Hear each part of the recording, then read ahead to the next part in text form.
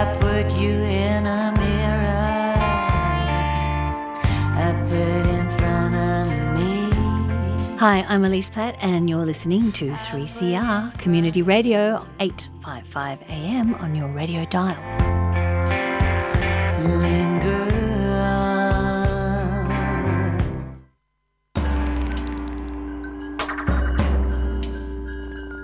You're listening to 3CR's Renegade Economist with your host Carl Fitzgerald as we investigate the role of landlords, bankers and natural monopolies through the eyes of the commons. Our birthrights, our earthrights.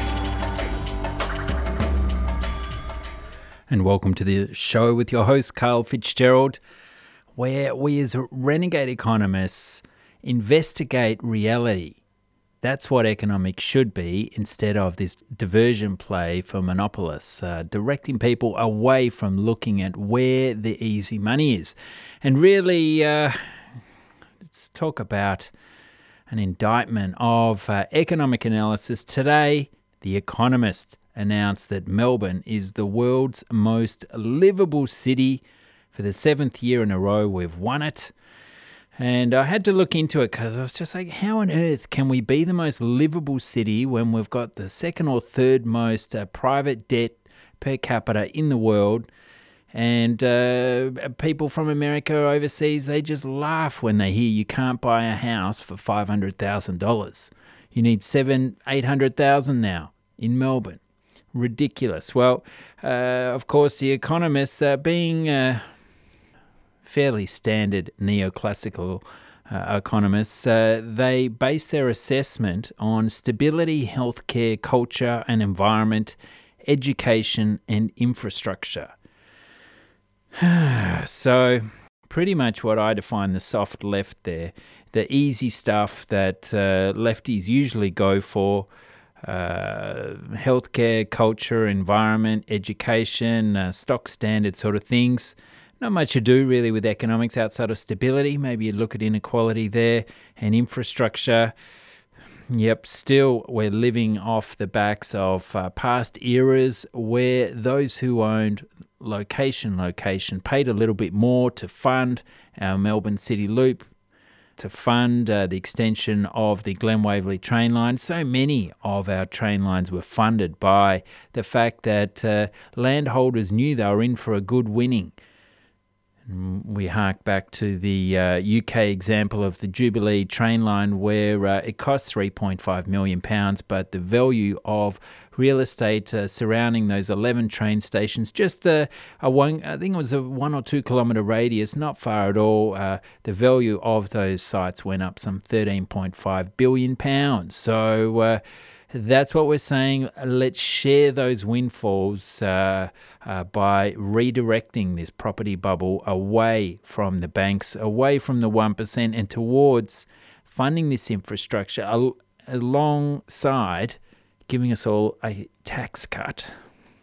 So that's what we talk about here and every week on the Renegade Economists. It's all about economics as if location matters. And here I am commuting each day. Carl, commuter polluter, feel free to call me. But when you think about it, in geographical economics, they talk about something called the bid-rent theory, which refers to how the price and demand for real estate changes as the distance from the CBD increases. Different land users compete with one another for land close to the city. Yep, that's pretty simple, isn't it?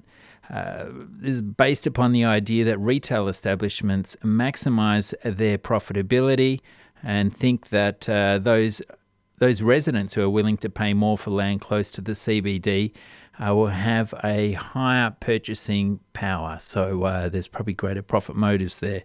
So this is all based upon the reasoning that the more accessible an area, the more profitable, which all makes pretty good sense in one's thinking. But when you consider that economic theory has written out this and it's left to the geographers really to talk about this sort of stuff, planners are also aware of it, but maybe once or twice every 2 or 3 years, The Economist runs a story that relates to land and the incredible windfall gains that some make from it, and how we should be sharing that through the tax system. There's at least some acknowledgement there, but you just got to pinch yourself and go, how can you have a global livability ranking that doesn't include housing affordability in it? Just bizarre. So, of course, as we've stated time and time again on this show, what this means is that both the Mayor and the Premier will be very chuffed about this award. And so, behind the scenes are Melbourne's property lobby.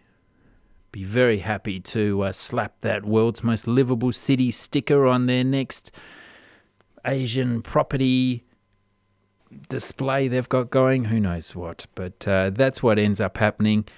These sort of awards they give a stamp of approval to our community, don't they? And people want to be a part of that.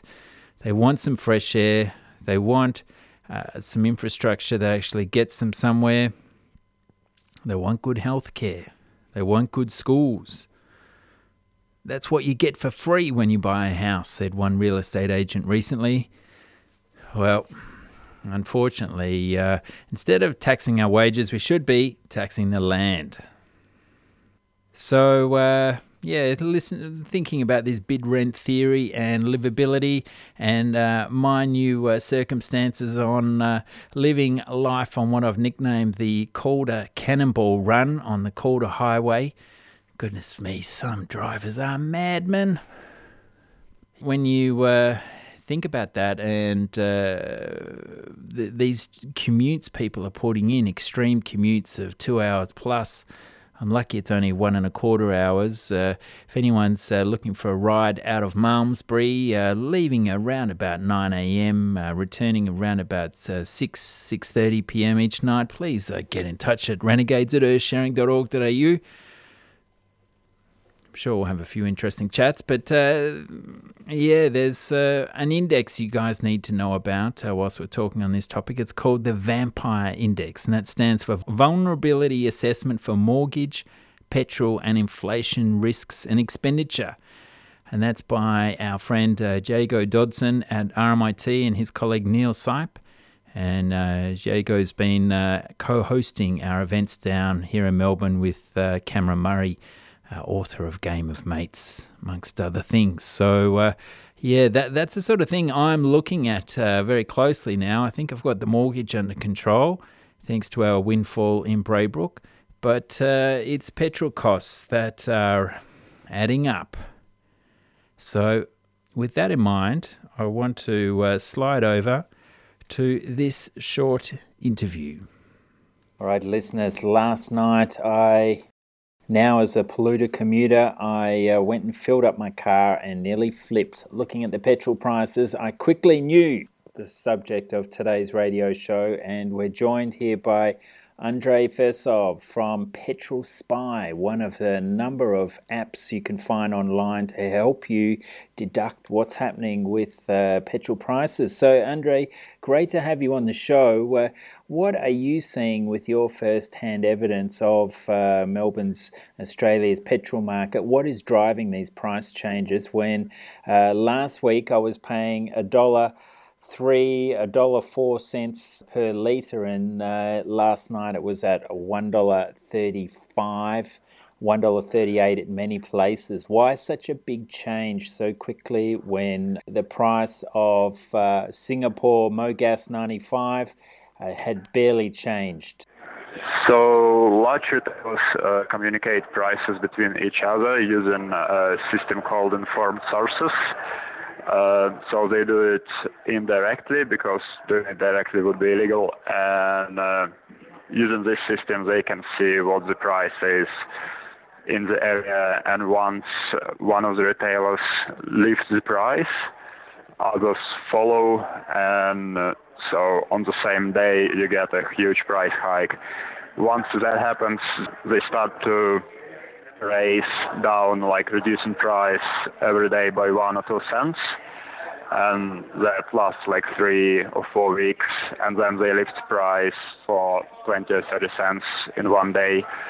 Why they do it this way, I don't exactly know, but it's possible that this is only possible way for them to extract more money rather than leaving price at like lower level. Yeah, I can't really explain why they choose this kind of algorithm of doing it. Because according to the ACCC, there's a pricing cycle in Sydney of 30 days on average over the last 5 or 6 cycles. In Melbourne, it's 48 days, and in Perth, it's only 7 days. So there are these different price cycles around Australia, not related to international pressures. Yeah, I can't really explain the length of the cycle. It might be something about size of the cities, possibly. It might be demand-driven in some sense, but I'm not sure. It's really interesting. It sounds like a topic out of a spy novel. Giant petrol companies entering their data onto a website called Informed Sources, and that acts as a bridge, a trigger, Yeah. and it's not seen as an oligopolic practice. It's not some sort of collusion. It was looked at by ACCC for a long time, and conclusion was that informed sources should publish those prices for a reasonable fee. But what happened? They started doing it, but the fee is completely unreasonable. They call it, they're like, to provide data, we have to pay for internet traffic and so on, but it wouldn't cost you like insane amount of money to do that. So basically, situation is the same as it was before ACCC ruling. So no, it was not enforced. Okay. Well, it is enforced, but the ruling is that you can buy this data from them for a reasonable price, so everyone can have access, everyone can see what the price is, not just the large retailers. But the price is completely unreasonable, so no one can afford it and see what the price is at those servers that they communicate prices for. To finish off, what would you like to see happen to deliver fairer prices for Australian commuters? I would have a look at price cycle. As I said, I can't explain it myself. It happens because prices are being communicated. So maybe it's possible that there can be no fuel cycle, and maybe that would reduce average price. Maybe it wouldn't stay 105, 110 cents, but the average that you pay over time might be less. Because I know in countries like New Zealand, the prices are very rarely changed at the Bowser. It's only through international pressures that occurs. Possibly it is because there's no fuel cycle. Maybe there are regulations that stop it from happening. Maybe it's just the market size is too small for something like that to exist. And also, fuel prices in New Zealand, I think, are quite a bit high as well. So the most expensive here is never as expensive as in New Zealand. Excellent. Well, thank you very much, Andrei Fersov from Petrol Spy. All right. Thank you very much, Carol. Yeah, thanks.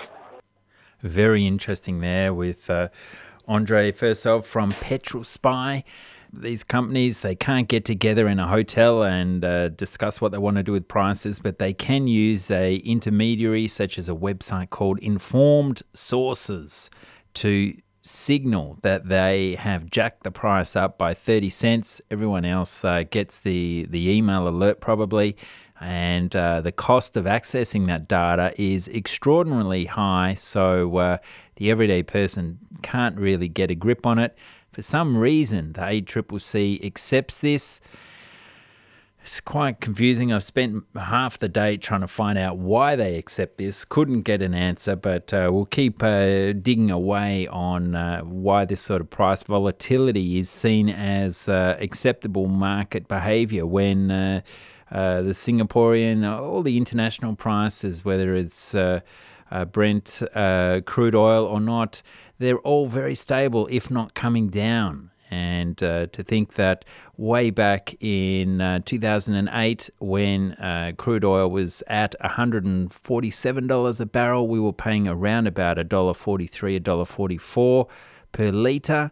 And now when crude is barely at $50, we're paying similar amounts once every 48 days when it hits $1.35 or so. So I'm going to start keeping an eye on these cycles, and might just happen to throw in those couple of 20-litre petrol containers I've got that we took around Australia and fill them up. But I learnt as we picked up a chainsaw recently for the farm that, of course, unleaded petrol only has a shelf life of a couple of weeks. So you can't stockpile it away when prices are low. What a nice little monopolistic practice that is, as is keeping access to the data at incredibly high prices.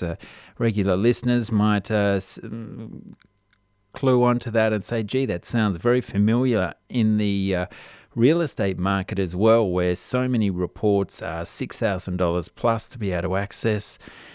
And, even to buy a spreadsheet from RP Data is $6,000 odd. And how's a little NGO like Prosper Australia going to afford that? That's exactly what they want, so that only insiders can afford this valuable information. Here we are in this era of geospatial analysis where we could animate flyovers over a community of what would happen when a new park is opened up in a community or a new high-rise goes through. How will that affect traffic numbers? How will that affect property prices? All those sort of things could be displayed beautifully in an animated form, so even Herald Sun readers could understand that perhaps it's a good idea to get their head around how the value of location fits into life in a community. Who gets the spoils? Who doesn't? Well, back to this oil game. And it's been good to follow up on this after that excellent interview with Chris Cook a few weeks ago. All right, we're going to kick in with the one and only Bernie Sanders commenting on oil speculation back in 2011. Still very relevant. I'm still searching for the data here in the Australian context. Please get in touch if you know someone who's an expert on oil commodities, the futures market, and what's happening here in Australia with the fact that we've barely got any distilleries left. What sort of sovereign risk does that put our nation in as life gets riskier and riskier with Trumpite economics and China flexing their muscles? Let's have a listen to Bernie. I come from a rural state, and the people in my state are extremely upset about gas being $4 a gallon. They drive long distances to work, and this is money that's just coming right out of their paycheck, and many of those paychecks are already inadequate. The reality today is that supply is greater than it was 2 years ago. Demand is less than it was 2 years ago, which suggests that if you're talking about supply and demand economics, the price should be lower than it was 2 years ago, and yet it is almost twice as high. The CEO of ExxonMobil suggested that he thought, this is the CEO of ExxonMobil, suggested that he thought that perhaps 40% of the cost of a gallon of gas at the pump had to do with speculation. People from Goldman Sachs suggested that number may be 20%. In the Dodd-Frank financial reform bill, the CFTC was required, not asked, required to deal with speculation. They were required to do that in January. We are now in May, and they have not yet done that.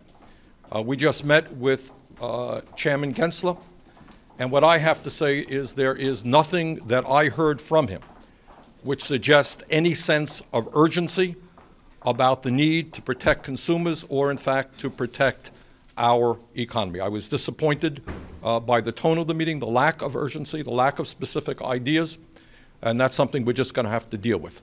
But to my mind, there is no question but that the same people on Wall Street who caused this recession in the first place, which has been so devastating to the American people, are at it again in terms of speculation in oil futures, driving up the price of oil very substantially. We need action, and we need action now.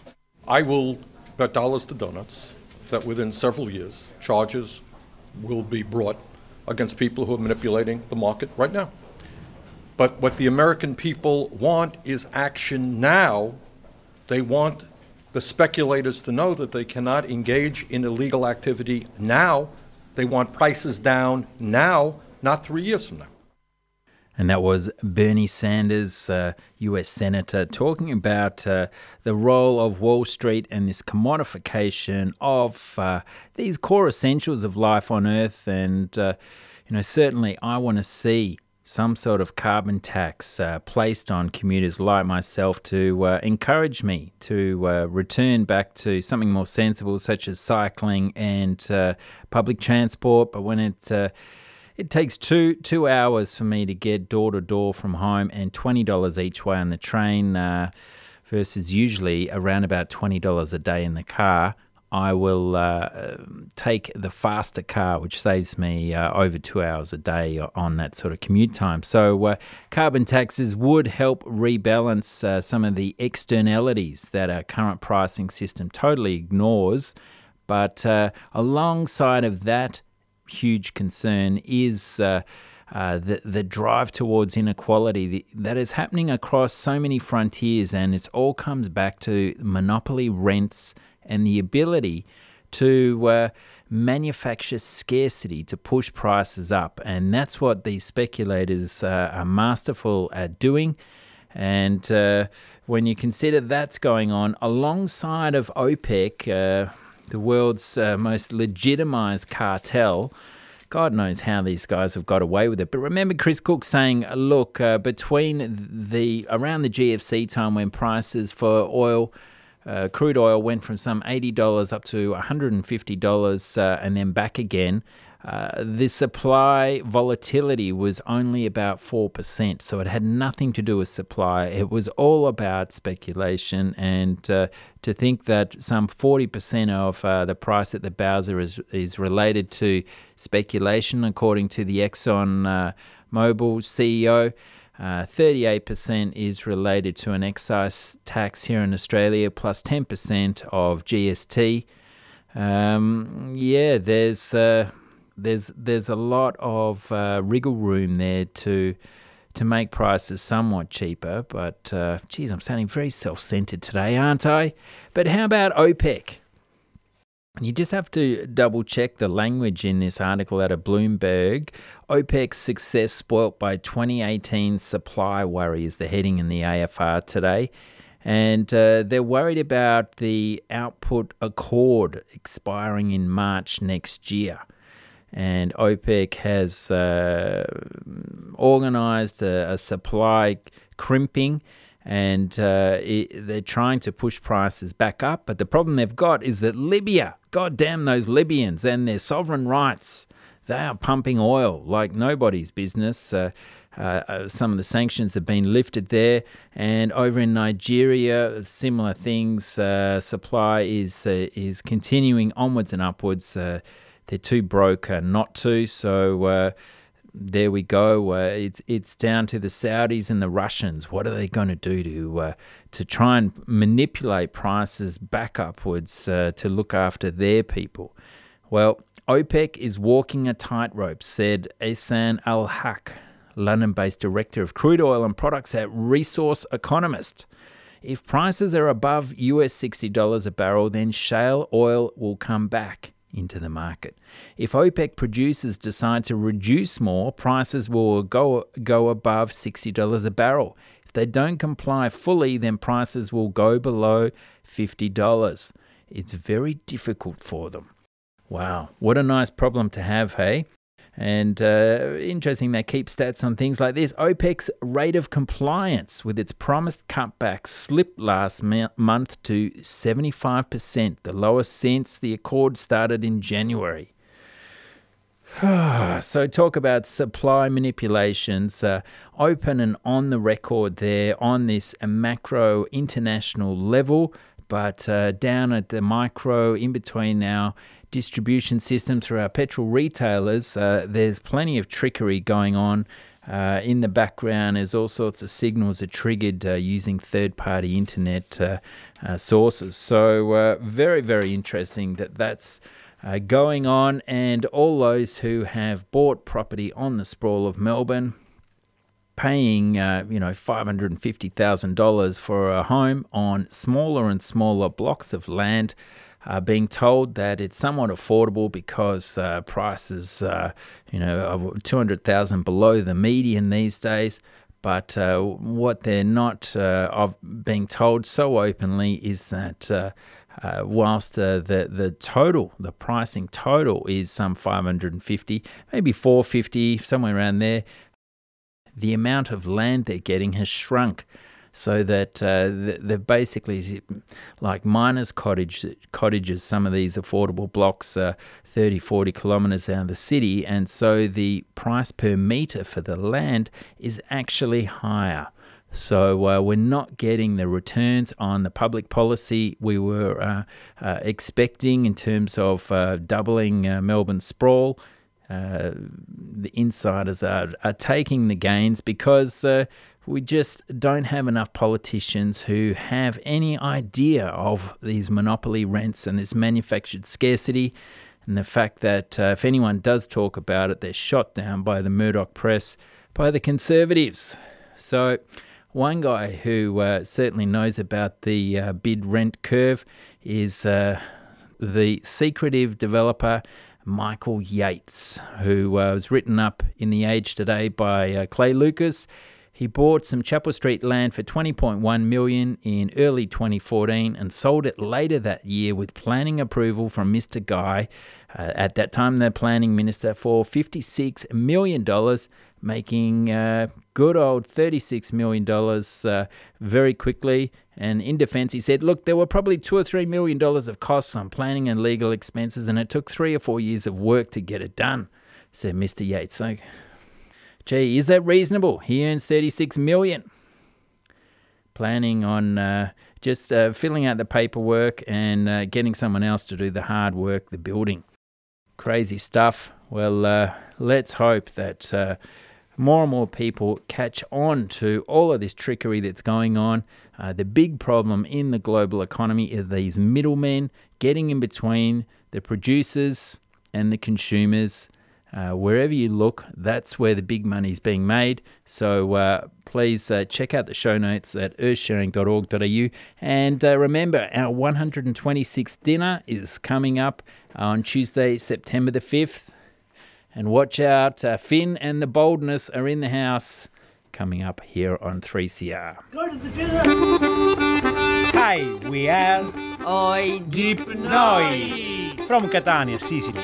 Support 3CR Community Radio 855 AM, streaming live at 3cr.org.au. We are happy to discover this radio because in Sicily this radio does not exist.